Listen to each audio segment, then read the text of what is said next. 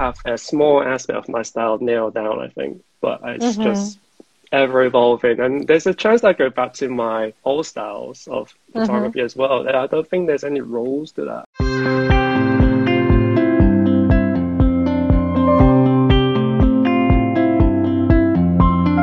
Hi there, it's Inspiration in Action, a podcast for creatives, and I am your host, Dasha Pierce. The goal of this podcast is to allow you to be inspired by and learn from other creatives, both the mindset for and the practicality of creating great art. Here you will find raw, honest conversations about the artistic process, mind struggles, supporting yourself as an artist, and becoming successful at what you do. And if you're new here, I'd like to give you a warm welcome to the community. Here, we believe that photography is much more than gear and technical perfection. It's a means of making an impact, however big or small, on the world around you.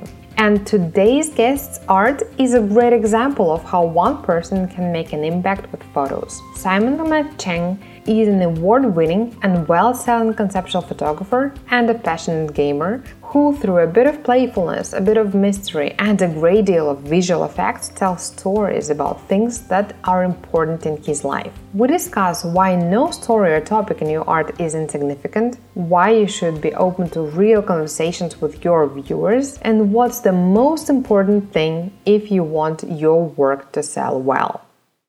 Hi, Simon. So we have just met, but yes. I do know that you have a background in gaming. Yes. You're a game designer. Are you also a gamer yourself, or do you just do design the games? And if you are, then what are your favorite games? Oh, okay. Oh, wow. So yeah, first off, I do play games. I think you have to work in games, otherwise they don't really feel like you know what you're doing. But yeah, I've been playing games since I was maybe in my teens.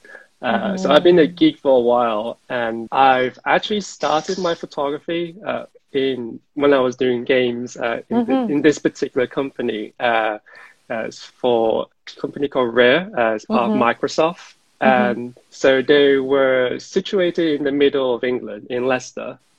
So the office is at the middle of a countryside, surrounded by acres of fields, because they were quite secretive about their project. So the history was, have lots and lots of land, so none of the journalists can take photos through the window. So every few steps you take, there's a hidden camera underneath the bush. It's kind of scary, but it's okay now. It's not so bad. So my colleague had a camera, a DSLR. So I actually always wanted to get into photography. This was about 8 years ago. I know nothing about photography. So, it feels like a new toy. I actually was really into YouTube, so I kind of wanted to make films. Photography wasn't really my ambition, so I thought, a lot of the tech now you can create really nice looking footage with a DSLR now. So I got the camera with the intention of go out in fields and make a film. So then I realized I had no idea what a lot of the settings mean, like the aperture, the speed settings, all that kind of stuff. And it was really difficult to shoot manually, especially in England where the light's changing all the time. So I can totally feel you. Yeah, it's kind of the same here. Are you still feeling it? Sometimes I still get it. I really, really want to get the hang of it in the lights of having a second nature of using my fingers and my head with all that. So I picked up a project called 365 Days. So you take a photo every day for a year. I tried it. I think I only lasted about a couple of months, but it helped me a lot. You go out there, you shoot every day, you try different things, you learn how to use your camera.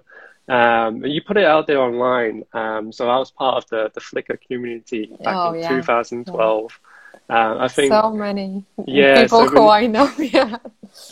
So I think a lot of the boom for conceptual photography was back then, where you have artists like Rosie Hardy or Alex Stoddard. Yeah, she was also an active member, and I think I have found her there. Oh, really? Yeah. Yeah. So it's I think a lot of people found her there and take a lot of inspiration from that. Yeah. So, but that conceptual world opened a lot of eyes to me because back then I used to think photography was mainly almost like photojournalism or fashion photography.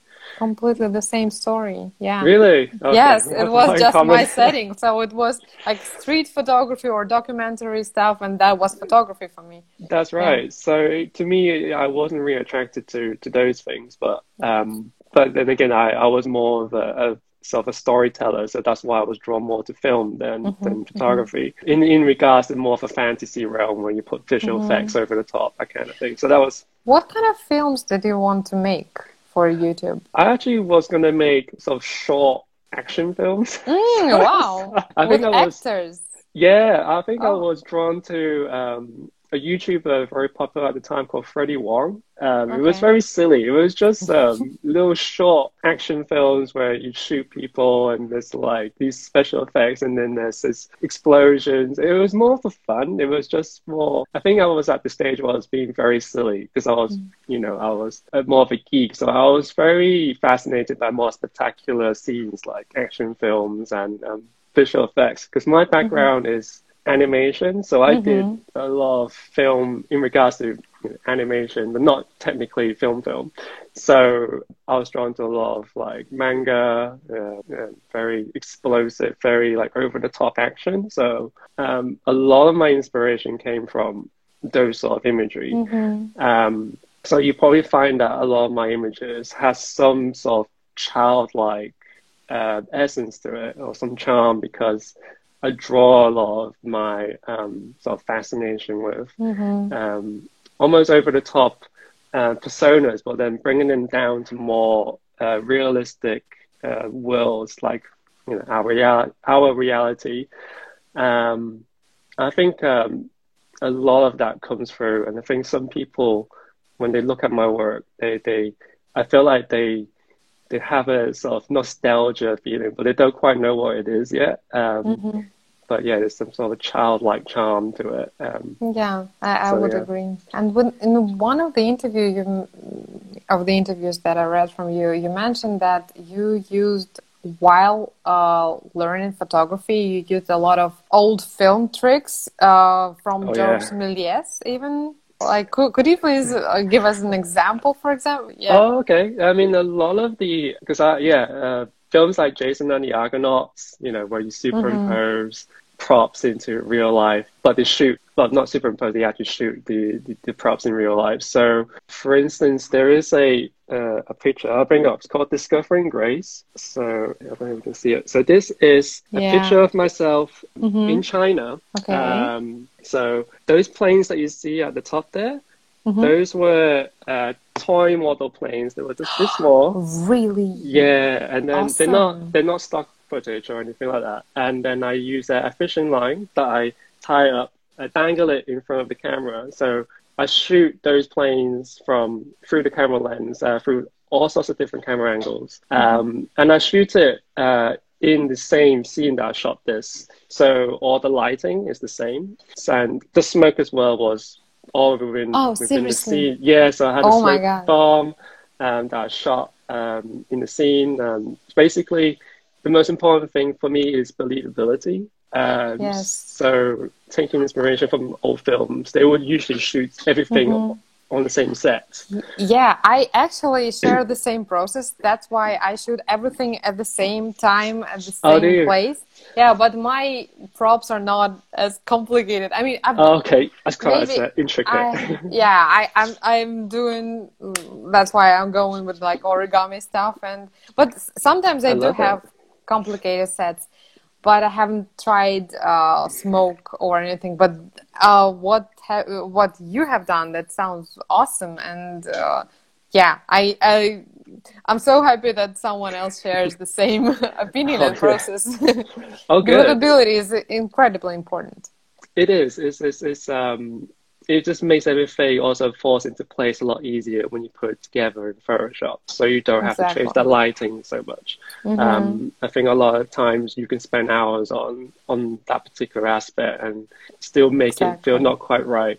Exactly. So it just makes the process a lot more interesting, and it also goes down well with people who ask you about your piece, and then it's like, oh, okay, wow, that's a lot of thought, but not a thought, a lot of thought, and a lot of sort of activity behind the scenes that makes it Yes. more, almost more fascinating than the image itself. Exactly. And I think that very often people don't understand, like the viewers, or like beginner photographers, they also think like, oh, I shot this, I used this stock photo and everything, I did all the right things, but then something is off. And many people that just don't realize that this tiny little light component Yeah. it can be off, and the result produced by your whole image is Yes. just non-existent. I think you can compare that to films as well nowadays, where you see a lot of CGI in films, and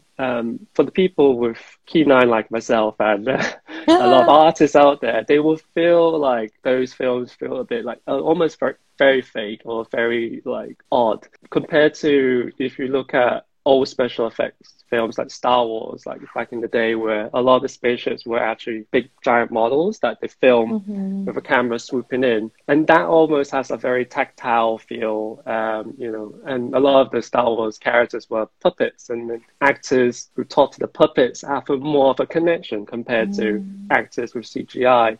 So there's a lot of like savvy audience out there now, and then you rather give them more authentic feel than the more post-process feeling.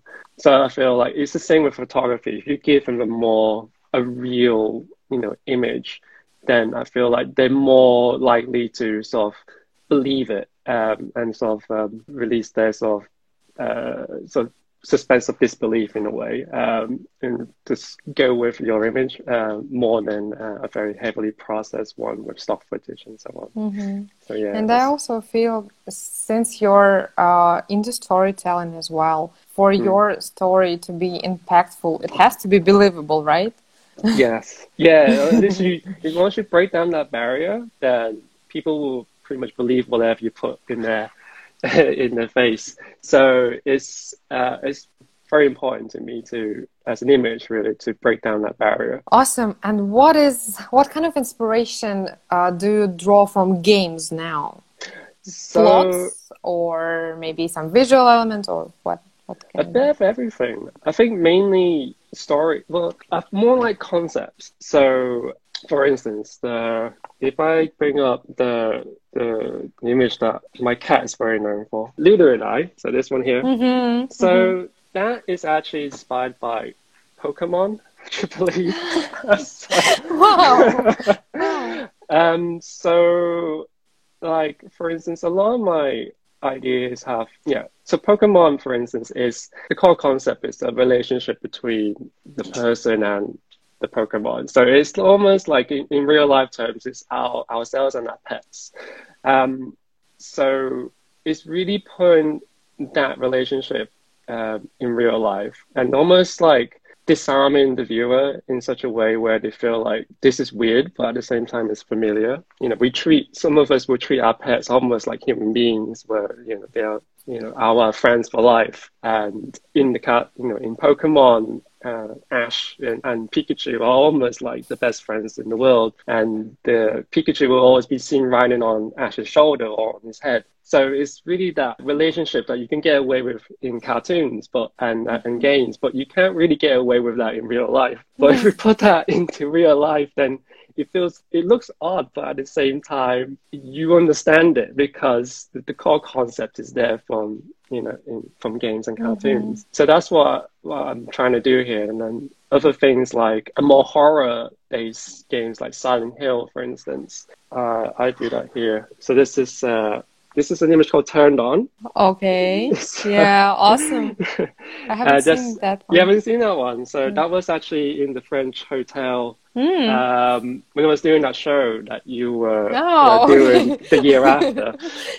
So Silent Hill is a horror game, and there's this character called Pyramid Head. So this is it's not protagonist, the antagonist, where he has this big giant triangle, a pyramid for a head, that he drags a big sword around with him. So he's this mysterious being that sort of chases you and haunts you.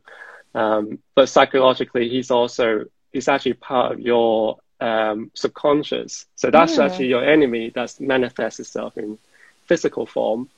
So this is, in a way, that's what this is. This is about sexuality in a way, where I was in a hotel in Paris, and I saw this lamp in the middle, or in the corner of the room, and it looks like it's been there for 10 years. It's quite dusty. So I was just thinking that lamp must have been there, and if it was a human, or if it had eyes, it must have seen a lot of things in this room. So what if, like I put myself, things. I've witnessed a lot of things of, whatever. So what if I put myself into that position, and no one can see me, but I'm there. And so that's an awesome idea. I play myself brilliant. And it's also a bit of a humor involved, where my nipple is the switch, so it's the switch turned on. So there's many levels of that. I try to play it out like it's something else, but underneath those layers, there's another message behind there. Like, you can never be too careful with what you do, or there's there's always your subconscious that can manifest itself in any shape or form. So that's an idea, and I tend not to make it very obvious that these are game influence, because then you're in danger of putting a lot of dedication to that theme. And I'm trying to take what's the core element of that message or that concept and make it my own. And I feel like that's what makes a lot of my work quite unique, because it's from a very outlandish idea almost into a real life concept. So there's that, and a lot of the visuals come from a very concept artist kind of palette, I suppose. I look at a lot of concept work from films like Star Wars, again, going back into that, where they tell a lot of stories within one still. Because when I was doing animation, I was looking at a lot of storyboards, artists. So you have a lot of well-framed shots that tell a lot of, things between the protagonist and the scene and so on. So I try to sort of take a lot of that education into my work. So some of my things appear almost cinematic. So it has almost a still film like quality to it. And that's what I kind of naturally go to without even thinking about it. And so so it's partly game, part film. A lot of my inspiration. How would you define your style? Kind of cinematic.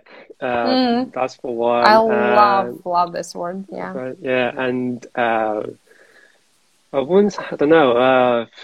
It's quite hard to put my finger on it. It's almost it's like a dreamy, surreal. I mean, I could say all sorts of words, because my style will slightly change over the years, actually, because initially a lot of my stuff is very outlandish, very conceptual, very dreamlike, very whimsical. Now it feels more raw-like, because I'm trying to. But it's not on purpose, but I tend to sort of try new things all the time. Like every year or so, I'll explore new sort of avenues. But my core concept. Do you do it consciously or unconsciously? A bit of both. I think it's to do with I've done a style, then I can only take it so far, and then I look at my portfolio and it's kind of samey in a way, where I'm trying to create another concept with a new style. Sorry, let's put it this way. What I'm trying to do is I'm trying to say the same message, but in a different way, in a different style, and see how that progresses. I think that's what excites me, to try out new things, because if I stick to the same style all the time, then I'm in danger of just pigeonholing myself as a visual artist. because I like to approach things in almost like an art director way where I try not to single myself out in a particular style, but also I'm more like expanding my ideas into different ways where I could tell the same story, but in a different fashion. And Awesome. because a lot of the audience will also change, tastes will change. I'm trying to take what's out there and then make it, sort of evolve my style so that I feel it's me. I know that saying that is almost like losing my identity, but I don't feel like it is. I feel like a lot of the core elements are still there, like in terms of concepts and execution. It's more to do with like, it's like a singer. If you're trying to evolve yourself through time, then you always feel like you're relevant. Whereas if you stick to the same style, which is, I feel like there's no like right or wrong in this case. Like you can stick to the same style and you'll be known for that style for years to come, and it'll be appreciated. But I feel like I still feel like I got a lot to learn. So I still don't feel like I pinned down my style just yet. I have a small aspect of my style nailed down, I think. But it's just ever evolving. And there's a chance that I go back to my old styles of photography as well. I don't think there's any rules to that. I think it's more, I think I liked about the 365 project was that I was always trying something new every day, trying to test myself. And it's more like that buzz for myself to really try something new and try something that would push my comfort zone. I think that's what it is. I was getting comfortable for a few years in my zone, and I wasn't really challenging myself in regards to storytelling. So that's what I was trying to find new ways to tell that same story. Yeah. Yeah. And sorry for interrupting, but no, I'm done actually. Okay. Speaking about the message and the storytelling, I have two questions here. First of all, were you trying to send? Well, definitely you're sending lots of activism messages right now with your work. Were you trying to do that in the very beginning, from the very beginning? That's one question. And the second would be, what other topics that interest you right now? You are very much into activism. What brought you there? Okay. So activism it's always been at the top of my list to execute, but I was never I never really had a sort of concept planned out, so to say. So I usually kind of like your personality coming out. Yeah, in a way, in my personality, I was going through a lot of projects myself. I was trying to get through, but I wanted to execute the activism stuff in one go rather than scatter it around. So there's a momentum going on. But it didn't really kick off until I went to Iceland, incidentally, where I had a concept. It wasn't even to do with activism. I think I had a concept to do with something else. I had a fishbowl that I carried all the way from England to Iceland in my suitcase, and had some weird looks from the people who looked at through my suitcase of why you got a fishbowl all the way there. So, because I wanted to create a space theme series over there, because Iceland was, was also a very beautiful place that feels almost alien-like out of this world. So that was the idea, to go there and sort of improvise my images. But speaking to some of the local people there, there was an actual concern for their environment, especially for my generation, where a lot of the industry is tourism, and a lot of the ice that is the big, quite a lot of the land there is ice. It's melting away very rapidly every year compared to, back in the days where the parents used to just explore the area freely on ice. So, there was general concern, and because I can physically see it, or they can physically see it year on year, is a lot more prominent that the climate change has affected them, whereas every other part of the world, you don't really see it. So it's not so much of an effect. So their messages to me was quite strong in that way, and then I feel, incidentally, I wanted to send that message out as well, from my point of view. So, I went out there and sort of improvised a lot of the concept of saying that the ice is melting, and this astronaut who believed that he was in a different planet, he's actually on his own planet that is melting away beneath his feet, and he didn't realize it until it's too Mm-hmm. late. So that is the series there. And then from then on, when I came back to London, then I started my activism series using my surroundings in England. So it was the case of like, yeah, going to a place where just the message is strong, and then coming back home and trying to relay Mm-hmm. that message back into from my series. Tell us about the project with Google. That was also activistic Oh, project. with Google, which one was that? I'm trying to remember. I did one with Google where it's about a moving picture prize. Is that the Mm. one you're referring to? Well, yeah, tell about that. Oh, okay. So for Google and Saatchi Gallery, Yeah. so they were doing a moving picture prize, which is Mm-hmm. it's almost basically a gift, like how to create a moving piece of art through photography. And I think Google was trying this new feature on the Google Plus where you can have animated photos. Mm. So it's Okay. more so they're trying to promote and market that through Saatchi. And Mm-hmm. so I was known at Versace a month before that because I helped them launch their online platform called Versace Online, I think. Versace Art, sorry, Versace Art. That. Mm-hmm. And so yeah, my stuff was in the gallery, and they came to me and asked me, oh, they people really like your underwater spell. Which is a picture of me sleeping in my pajamas and Yes. floating in the forest. You can show it. Oh It's. yeah, I think it's one completely of your forgot. most famous ones. It's funny that was taken almost 8 years ago and it's still happening. There you go. There it Yeah. is. So it's called the underwater spell because it looks like it's underwater, but it's actually taken in the snow in the forest. So yeah, so that was I managed to take some of the outtakes of that image and put it together as an animated image, and so that was part of the show over there in Mm-hmm. Saatchi. I think one of the impressive things that people thought was that was taken in the snow in my pajamas, so they were quite surprised that I actually went out there. And again, going back to the believability that I actually had to go into these scenes myself and take a Mm-hmm. photo of me levitating. So a lot of people were asking, how would you do that? And told them, well, I had two chairs that I had to lie on top. I had a remote control.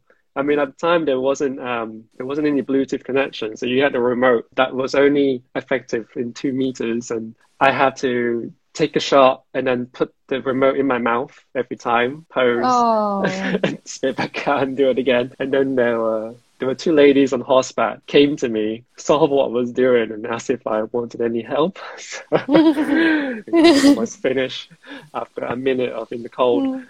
So yeah, so that was the story of that, and then I think a lot of people are still surprised that I actually went out there and did it. I feel like, yeah, there's a lot of photos that you see that you superimpose yourself in lots of different places, but this one I feel like people generally feel like a bit bewildered by it. Like Mm-hmm. they still don't understand whether I was actually underwater, where they can Mm-hmm. easily believe that could have superimposed that in underwater, but they still feel like there's something odd and there's something a bit odd in a nice way, not odd Mm-hmm. Mm-hmm. Mm-hmm. not, this doesn't make Yes. sense. Yes. Yeah, odd Yeah. as in Yeah. it feels believable, but at the same time, I can't believe it.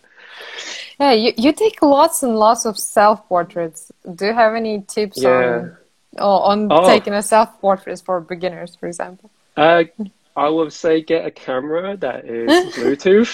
So, because I'm so old school, I'm using a Canon 5D Mark III. So at the moment, that can only be triggered with a remote if you want to take a selfie or a self-timer. But a lot of the newer cameras that I've tried, the mirrorless ones, for instance, the Canon EOS R, that has Bluetooth Mm-hmm. ability, so then you can take it with your phone, and you can also see yourself through your phone through the lens. So it's a lot easier now than it was about 8 years ago when I was taking selfies. So that's a plus. Go with cameras that do that for you. That saves you a lot of time, because otherwise, if you were doing it like me, I would set up a tripod with the camera and an object in the distance that you believe that you would be standing, do a manual focus on that, and then take a photo with yourself in that place, then go back to the camera and make sure that it's in focus, and then go back again and you take a couple of photos, and then it's a process of trial and error. So you end up probably not wasting, but you probably spending about an hour or two making sure you get the shots that you want. But with the new cameras now, you can do it within 20 minutes max. So it feels almost like a bit weird, because it feels almost you didn't do enough for the day, but you got what you wanted. So it feels terribly sufficient to be effective. Is it easy for you to work with yourself as a model or with models? Especially with COVID now, it's all about me now. Yeah, of course. But yeah, even before that, I actually find myself a lot easier to work with. Mainly because I can get the shots I want very quickly with the technique I was using. I would love to use models more, but I think at the time with the models I've used, I think it's to do with my directing skills. Like I was very new at photography, so I wasn't really communicating, I believe, too well to the models how I want things to be. So I tend to go with myself a lot more, and also a lot of stories are very personal, so it makes more sense with myself being in there than my models. There will be concepts where I use multiple people, so that's where I use models. To begin with, a lot of my models were friends, so they were again a lot easier to direct because they sort of understand what you want. So I like to try with more models in the future. And I think that's one of the many things that I would like to sort of challenge myself with. And I think it brings a lot out of your work as well. If you manage to bring something from someone, then I think you've done something special for both yourself and the model, really. Speaking about your work being very personal and activistic as well, do you think that activism always has to be personal, or like you need to feel some kind of connection, like you felt it in Iceland, or can people just go with the things that they see on the TV or online somewhere? And how do you choose your topics, like this topic about autism, for example?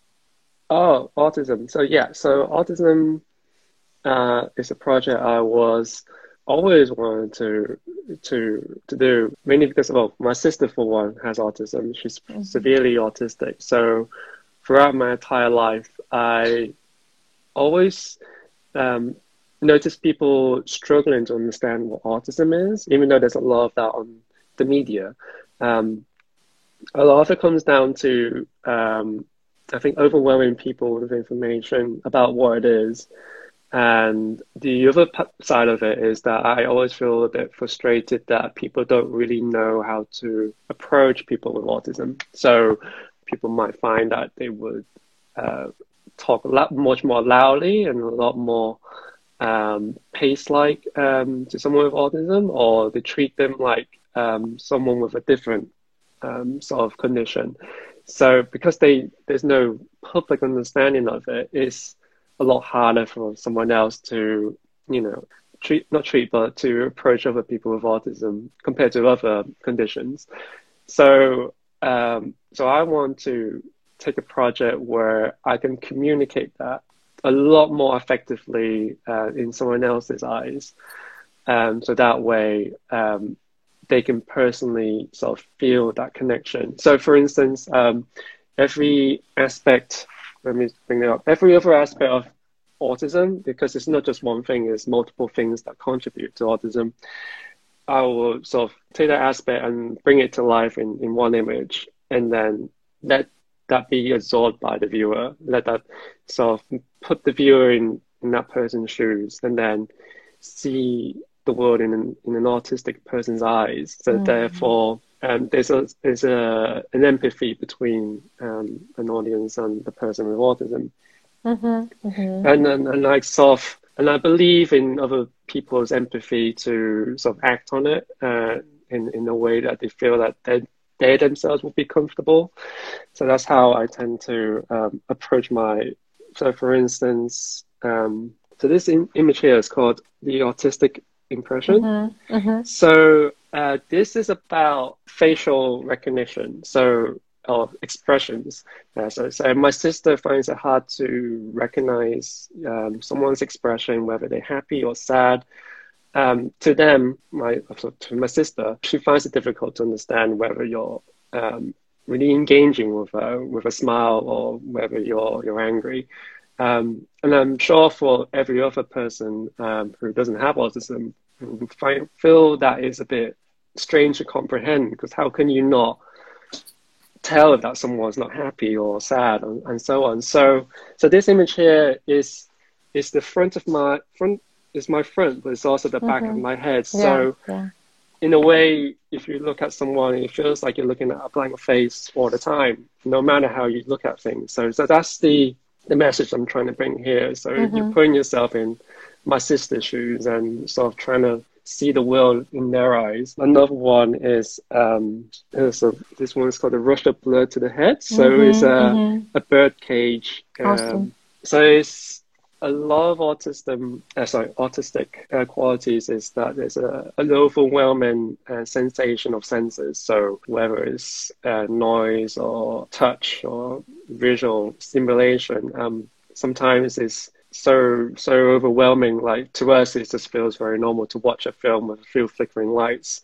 But to autistic person, it feels just like a dance club where it's just overwhelming. And to express that is almost like having a head full of like cage pigeons. So it's kind of really communicating a lot of the aspects of autism through the imagery. And I put that out there in art fairs just to say what this is, and it actually connects with a lot of people. Surprisingly, autism is not a subject that a lot of people talk about in normal conversations anyway. And once the audience see that, a good like 40% of people say they know someone with autism, and they thoroughly understand what I'm trying to say, and it's almost an eye opener for me, because if you don't put something out there that talks about autism, no one will bring it up because it's not really exactly. That's so true. Yeah. And so there is no topic that is not important. So that's to say. Right. Yeah. Especially like if it's important for you, it might be important for someone else. That's right. And so that's really an eye opener. And even in the photography world, a good number of people say to me, "Oh, my sibling has autism," and I'm glad that you bring this out there. And that really, to me, that's a win for me. That's an achievement that I've would like to keep pushing forward throughout my entire life as an artist. Is just keep pushing that message out there. Yeah. And I even engage with a charity that deals with autism, the National Autistic Society here in London, and they were quite impressed with the idea, and they themselves are putting films out there that talks about autism, because I think a media needs to sort of change the way to say what this condition is, and it's almost like a silent condition where it's out there but no one really thinks about it or talks about it. So yeah. I love it because to me, to my mind, like talking to you, activism can have different faces. It's not about just taking the most, let's say, popular problems like the world hunger or wars or something, because people have lots and lots and lots of kinds of problems in their lives which are not that often talked about. And when you find that something that is influencing your life, that brings maybe you some kind of pain, and you want to put that message out there, there is definitely a chance for other people to connect with that and to actually thank you for that. Yes. Like, hey, thanks for bringing this up. And you mentioned talking to people at art fairs, and I'm really, really curious about your experience there. So if we could talk about a little bit about that, can you describe like how it is to be an artist who represents himself at an art fair? How are your conversations going with people who are buying your art? What are they interested in? And like after that, since now every other art fair is basically canceled, Yeah, it's what are hard. you doing now? How are you Okay. promoting your work? Okay, so Okay, first yeah. off, so the art fair experience, so that's an eye opener. But I think for anyone who wants to be an artist out there or trying to make a living as an artist, for one, I would definitely recommend trying to find a gallery before you go to art fairs that sort of just represent you as an artist in a free manner, because there's a very possibility that you'll find a gallery that will actually believe in your work. I think Mhm. if to have a gallery that's interested in a conversation, at least that way you know there's the chance for you to put your foot out there.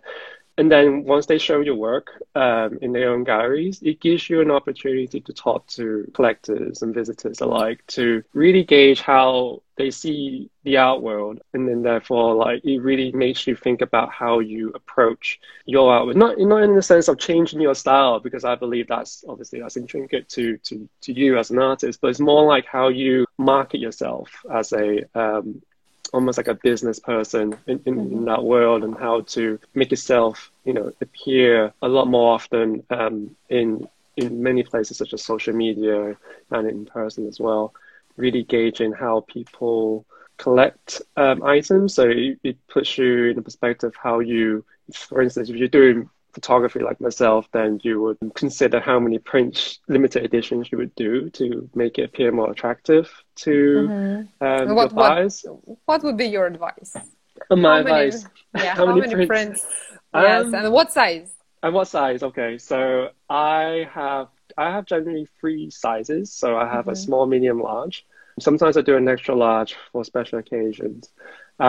So for large prints, I do something like, top of my head, I think it's 38 inches by 38 inches. 38 inches. Most of the time it's Hmm. square format anyways. Hmm. And then the one below is 28 inches, and then the smallest one is 14 inches. So, and they are limited between small is 50 editions, Hmm. medium by half, 25 editions, and the large is 5 editions. I mean, at the time, I was going by the advice of an art curator from the Saatchi Gallery. So I had a lot of help with that because I have no idea. So, Yeah, I think um, many people find themselves in this situation when they have no yeah, idea what is limited edition, how many you should have and stuff. exactly. I think you should go with your gut as well, as in, I think you should put yourself in a collector's shoes. I think that's important. I think if you are a collect, and for instance, if you put your price of, for instance, 2,000 euros for one large image, then for me as a collector, and how would I, approach this piece of artwork? If it's five, would I be more willing to buy it? Or if it's 10, for instance, it would be more put off.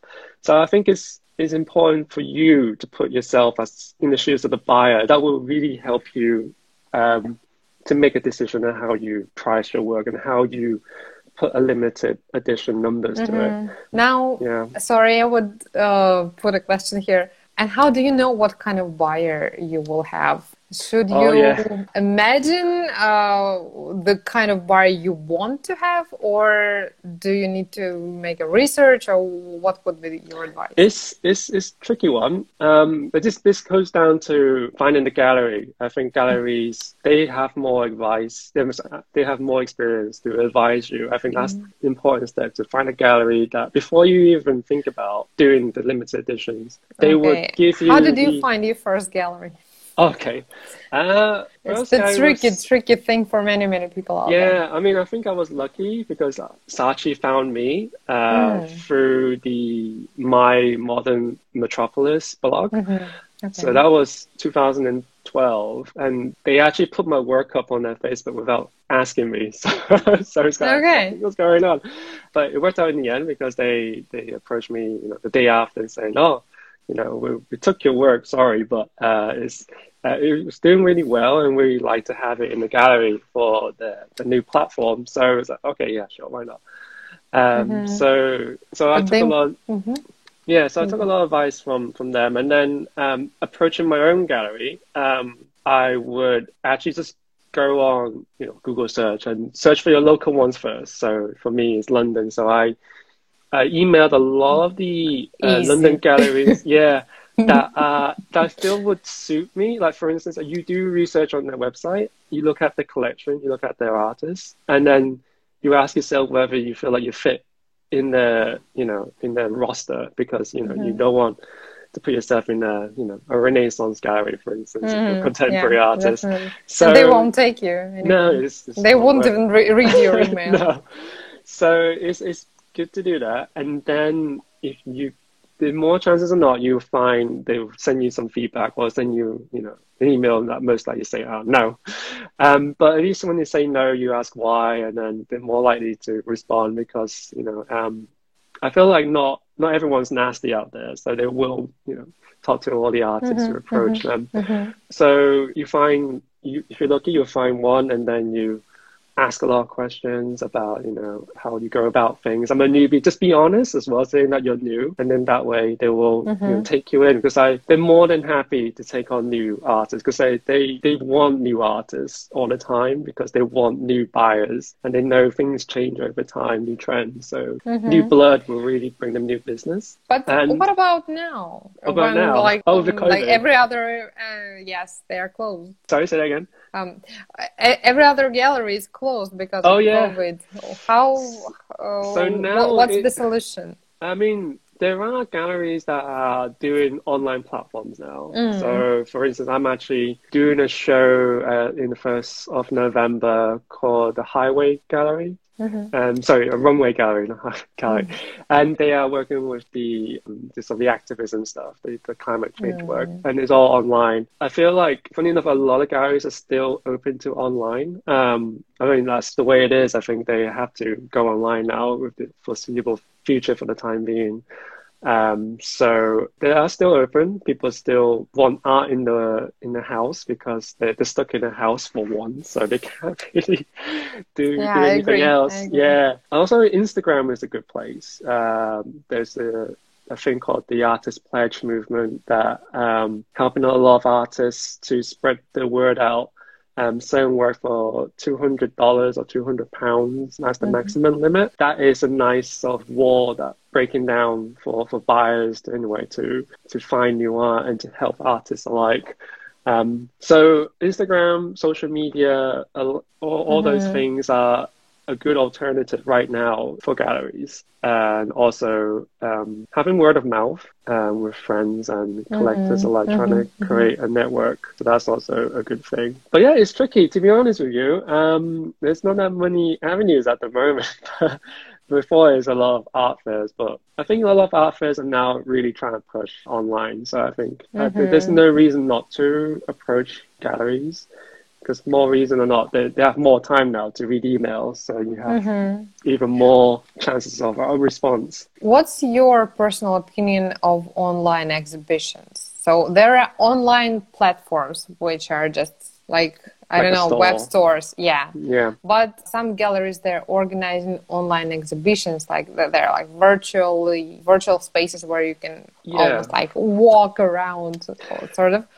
Do you think it's an effective thing, or should people try to get into those, or not really? I think the benefit. Okay, let's go back to the benefit of an actual physical gallery, that you have the opportunity to be there yourself as an artist, to meet the visitors. I think that's one of the important aspects of really bridging the engagement between your work and the visitor. So therefore, if a visitor buys your work, then they actually have a personal story to tell, where they sort of retell your story behind the image, and they say they met the artist and they feel there's a connection there. So I feel like if a digital virtual platform gives the opportunity for an artist to do that same thing, where they can be a live chat, or they can be some sort of way of... That's a good point. I think that's what's missing at the moment, because it's a virtual tour. It's a glorified shop. So yes, I totally agree. It's another wall. I'm a UX designer by trade, so I sort of look at these things in a very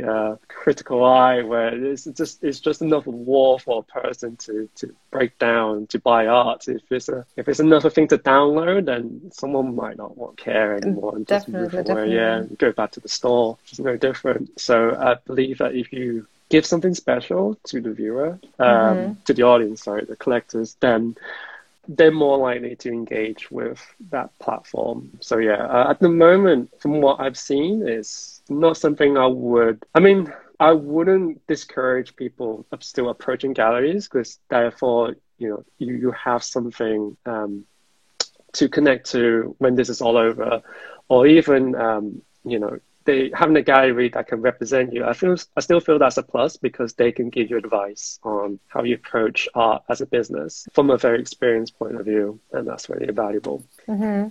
And what kind of questions do people ask you when they want to buy your work? Because I think that since many artists out there, they are lacking this connection with their buyers. Yeah.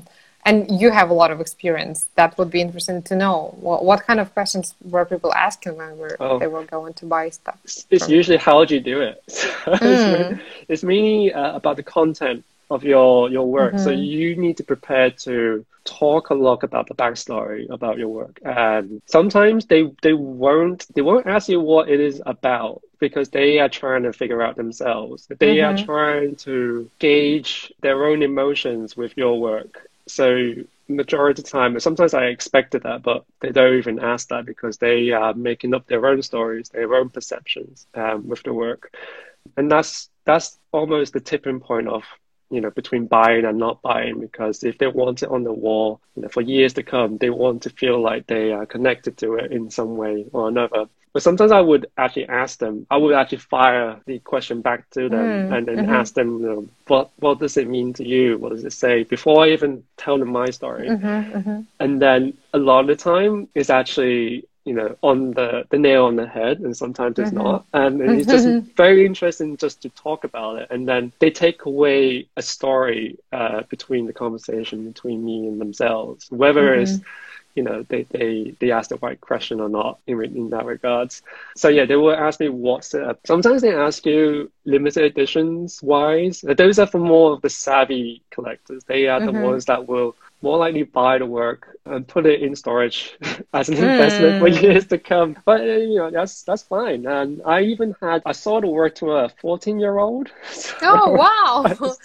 14-year-old. I know, I wasn't Awesome. expecting that. I think she picked 5. So I think the total amount would have been over £1,000. But her dad said, no, you can only pick one.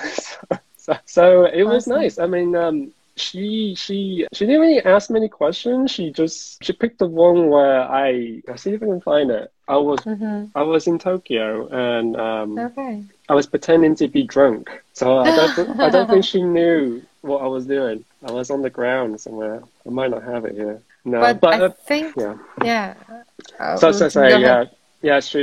it was her birthday basically, and her dad was kind of like a businessman, so he was telling me that he wanted her to appreciate art as an investment, as well as art itself. And then by the time she's come of age of 18, and then she'll have a nice collection of art that she could probably travel the world with when she sell it all off. So yeah, nice education. So what I would like people to kind of get from this is that you always need to know what to tell about your work, because people who want to buy your work, they want to know about its creation, how it was created, and why maybe you did this and this and this, and why you chose, let's say, to go with all the natural props and not stock photos, for example. And also that they're trying, when they're buying this, they're trying to tell a bit of their own story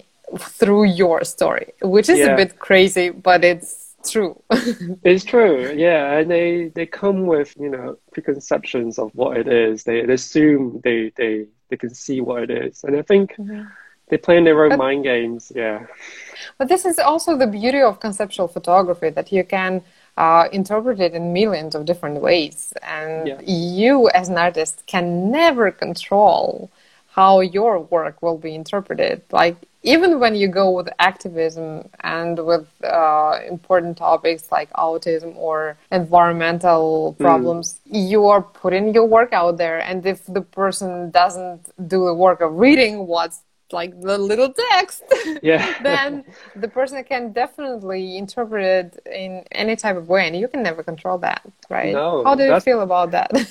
I love it. Yeah. It's the beauty of it. I think they sort of tell me their story. And I treasure that because it becomes something, my work can be something else that's related to them. And I think that's important for them to have that relationship. I don't want to impose too much. I mean, I'm bringing my own message out there, but for someone else to interpret in a different way, the print or the image itself, it evolves into something else that's new, and therefore it more likely to survive time in a funny way of saying it is because it's changing itself, it's telling its own stories in someone else's eyes. Therefore, if someone remembers it, then it would. I'm happy that it could sort of grow with people of different generations, and hopefully, when in the future, I mean, the core message might be. It should be still there, but yeah, someone else could tell their own stories and have fun with it. It's quite nice to think of it that way, and yeah, it takes them on,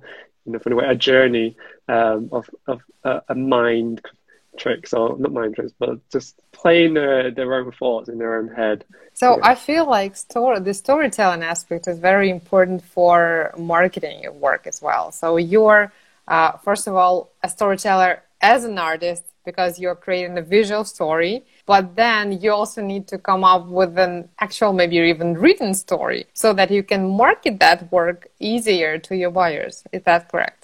Yeah, that's right. Yeah, I feel like if people love stories, you see stories in advertisement where they create something of an engagement to the viewer. I'm talking in a very sort of savvy advertiser sense because I used to work in advertising. So I used to work in marketing as well. So yeah, I realized that. So it's in a very sort of like critique eye. You create stories that is very more effective. And because if someone remembers, what you're trying to say in terms of stories, then your product becomes a very effective medium. And so, exactly. Yeah, definitely people love stories. It's not a new thing.